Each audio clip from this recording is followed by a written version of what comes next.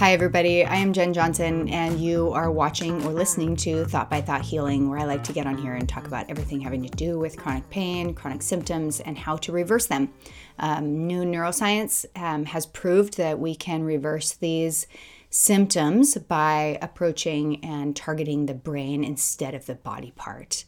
And that's really exciting news because that is a lot of hope for so many people in the United States and really in the whole world. And so I like to get on here and talk about that, especially from a Christian perspective, because I am a Christian. And I find that this work, this science is really just aligned with Scripture, which is the way it should be. And so it's a deep passion of mine. I have really exciting news. Tonight, I'm going to be taking this YouTube channel, Thought by Thought Healing, and putting it on podcast platforms. And so you'll be able to listen to me instead of having to watch, which hopefully will be more convenient for a lot of you. So, join me in excitement for that and subscribe there if that's easier for you.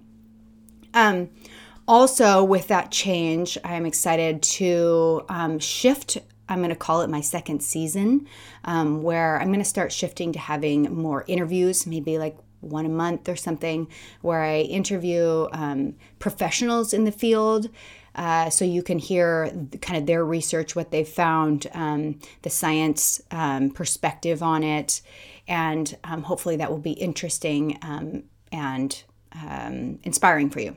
So my first guest, I can't believe that I get to say this, but my first guest will be Dr. Howard Schubiner. And if you don't know who he is, you should definitely look him up because he is a little g god of mind-body medicine. And I just think the world of him.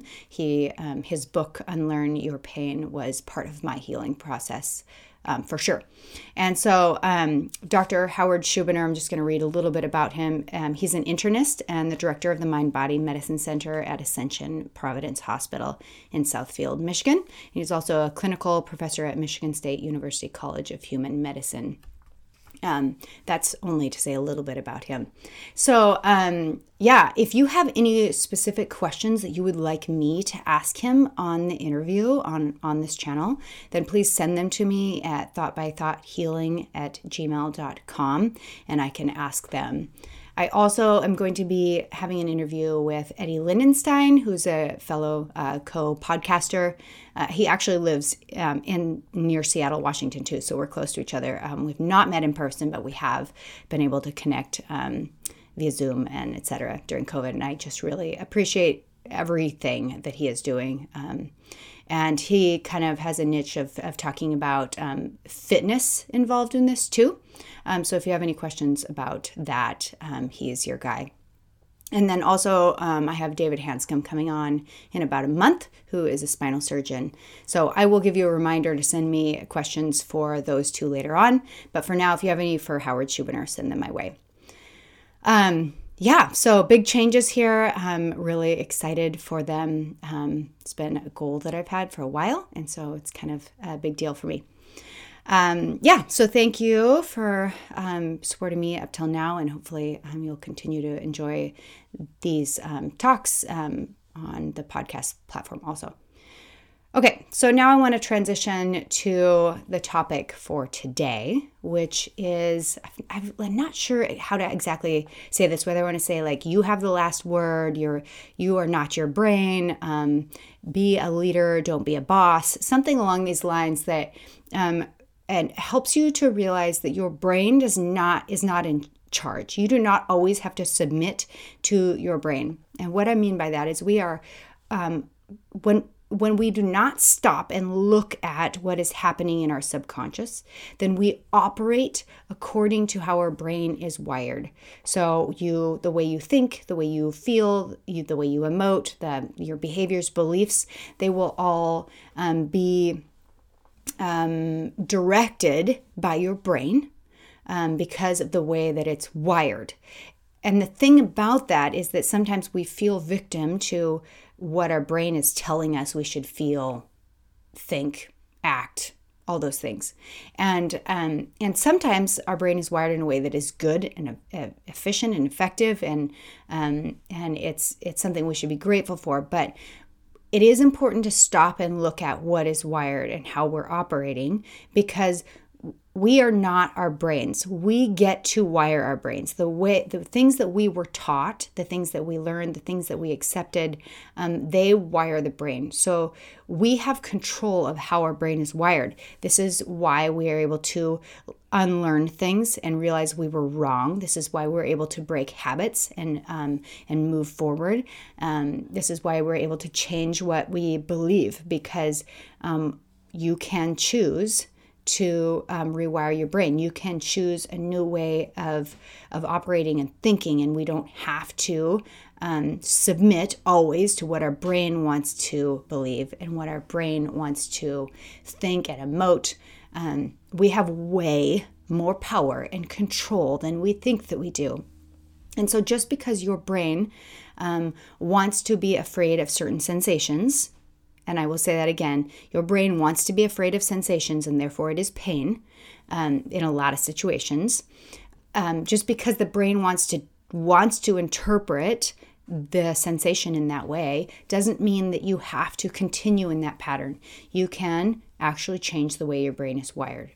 Especially for people who grew up in homes where any sensation that was uncomfortable or maybe slightly hurt or something, when the idea was to run to figure out what was wrong with you to the doctor or to baby it, etc. We kind of are wired around this idea that all sensations have to do with that there being something structurally wrong with us, and that is actually, I would say, 90% of the time not true. Dr. Howard Schubiner uses that number a lot, and so do a lot of these other experts that are working with people to cure and reverse these some of these diagnoses and syndromes and symptoms.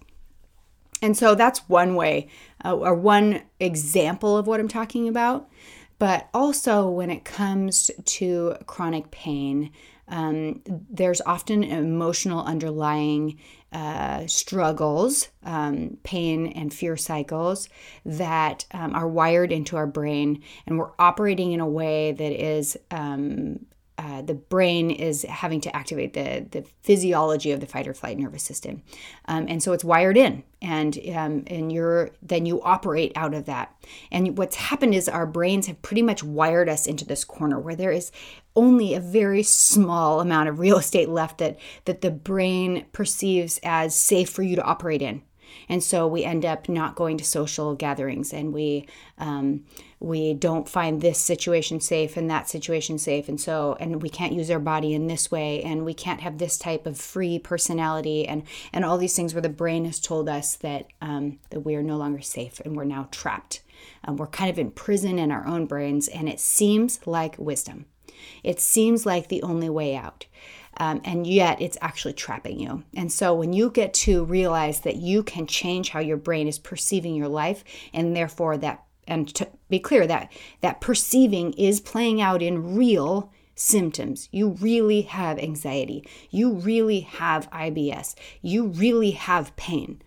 None of it is in your brain, but it is controlled and sent by your brain to that muscle group, to those enzymes, to the pain receptors.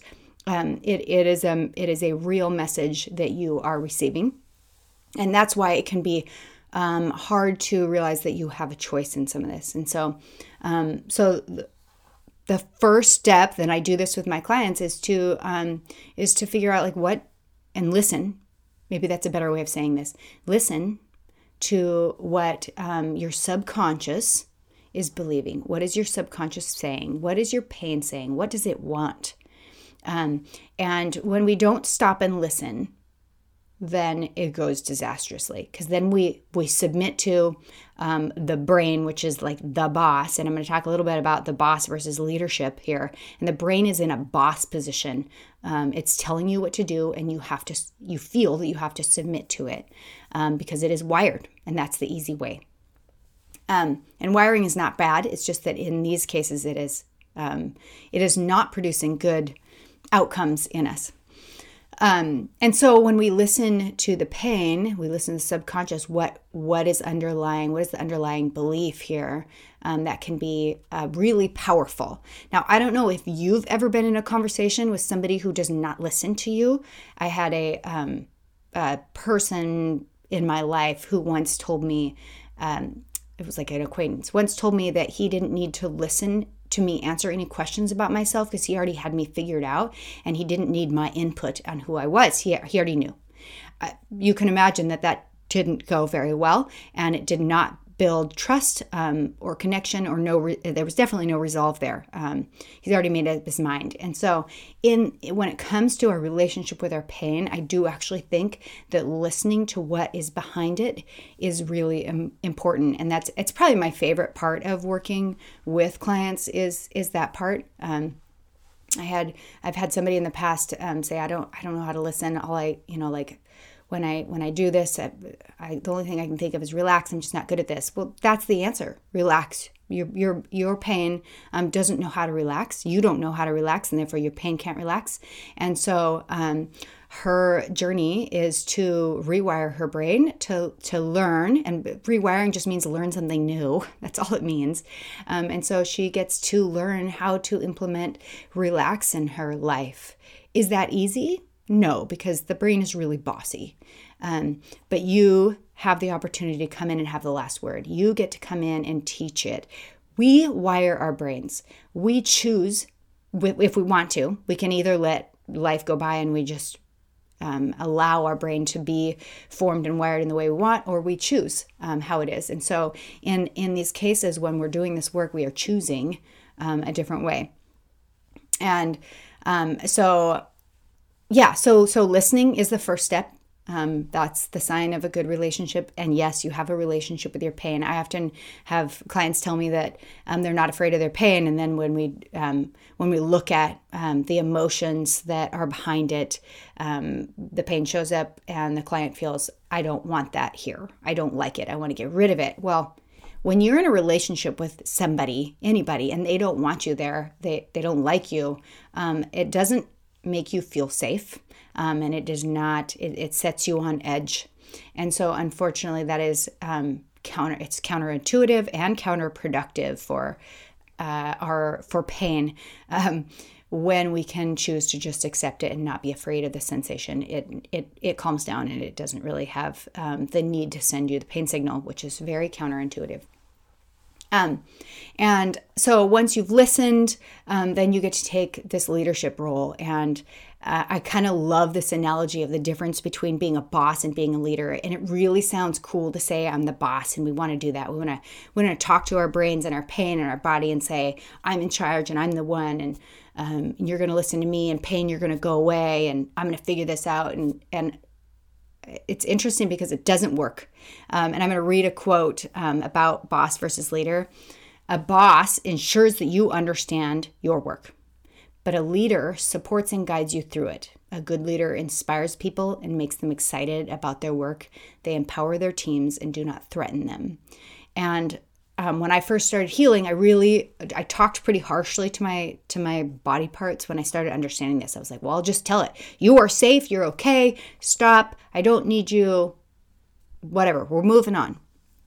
And that actually doesn't really work. But when I come along as a leader and I encourage and empower, and yes, I am talking kind of to my pain, to the body part, and saying, like, we're going to choose a different way of operating. We're going to choose to approach life in this way. I'm going to choose to not be afraid of the pain. That kind of leadership, calm, gentle, but in authority language actually calms down the body. And then we can start to regulate that fight or flight nervous system. But when we remain victim to our symptoms and kind of bow down to them and let them be bossy, then we will just live according to that kind of prison of wiring that we have in the brain. So a couple other examples I had a client with like I was telling you about the relax. She's teaching she's taking on a leadership role, kind of teaching her brain that she's going to choose a different way and learn how to relax. I have another one who is learning how to show up to precarious situations with compassion and peace that passes understanding. And another one whose brain has wired and made her to believe that certain emotions are dangerous and not to be experienced. And a common theme for people is sorrow. Sorrow can feel scary, like we don't want to experience it. And so she is actively learning to teach her hardwired brain that she wants to operate in a different way. And there is truth that supports that experiencing sorrow is a good thing and safe and allows it to escape the body and to leave. And it's all because it is safe, because we have a God who loves us, and experiencing that emotional pain with God is actually the safest place you can possibly be, whereas hiding it and stuffing it into the proverbial nervous system of a rug is actually going to activate pain and danger signals more and more. There's a couple verses that I find to be the wording to be really encouraging. Philippians 4:8 talks about think on these things, which shows that you have authority. You get to choose how you think. You do not have to be victim to your habits. Wiring is habits. You have a habit of biting your nails. You have a habit of showing up in fear. You have a habit of smoking. You have a habit of experiencing pain. And yes, it is a habit. It's called predictive coding when neuroscientists talk about it. And so we're breaking habits by choosing to be a leader to our brain, and not always submitting to what we are wired. Wiring is great because it makes us not have to work as much in life and to have to think and operate all the time. The wiring lets the subconscious kind of rule things, but at times it becomes unhealthy. And when we're in chronic pain, that is a sign that the subconscious the brain is wired in a way that the subconscious is operating out of beliefs that are wired into the brain that are not helping us, and they are fear oriented or anger oriented or shame oriented. They're distressing emotions that are kind of wired into habitual responses in our lives. So an example for me, I just remembered, I wasn't planning on talking about this, but I had a habit when I was in pain of waking up and rating my pain in my feet when I would get out of bed and be like, how much pain do I have today? And then kind of that just started my day off, kind of dreading the day. And that was just how my brain habitually responded, was to first things first, check in structurally, how am I doing? And so I learned, okay, I got to change this habit. And so I took charge as a leader and told my brain, hey, let's look forward to the day. And I wouldn't let myself actually get out of bed until I picked two things that I was looking forward to in the day or thankful for the day, and also that I was thinking about something else besides my structural pain. Most of the time I would choose to pray for somebody, something that was completely unrelated to self-focus to me. And that slowly taught my brain there was a different way to approach the day. There was a different way. I didn't have to dread the day. I didn't have to look for pain all the time. So I took charge. I took my authority back and led my brain in kindness to another way. Oftentimes, like I was talking about, these people want to talk to their pain in really this abrupt kind of authoritarian way. And I found that it just doesn't really work very well. But if I can speak kindly to myself, it actually calms down the nervous system and lets the brain know, oh, interesting, there's something about this situation that she is perceiving as safe. Maybe after a while, I can understand that I am safe in this scenario. Mornings are safe for me now because she is operating in a way that seems to believe that she's safe. And the brain will actually wire. This is science. And I love it. I love that our I love that our thoughts wire our brains. And so we can pick our thoughts, like Scripture is talking about. Colossians 3:1 says, "Set your hearts on," blah blah blah, which means that again, you get to decide. You have power over what you set your hearts on. We're not just running in this automatic victim mode of always submitting and letting the brain have the last say. We get to come in and direct things in a loving way. So. That's my, that was really helpful for me. I hope it is for you. I hope that you can this week be a leader for your brain. I know that sounds so strange, and yet it is. It's really kind of amazing, and you'll find yourself really encouraged by what you choose to want to teach yourself, kind of like you would with a child. And helping them to be free and to enjoy life and not live in distressing emotions all the time. So thanks for listening. Again, look for me on the podcast platforms. I'm pretty excited for this, and would love any prayers for that. And any suggestions of people that you would like to hear from, you could send me those too, because I do want to get a lineup of people that I could get on here to share their experience of TMS, mind-body syndrome, neuroplastic pain, neural circuit pain, whatever your preference is. All right, thanks, guys. Have a great week, and I will see you back here next week with Howard Schubiner. All right, bye.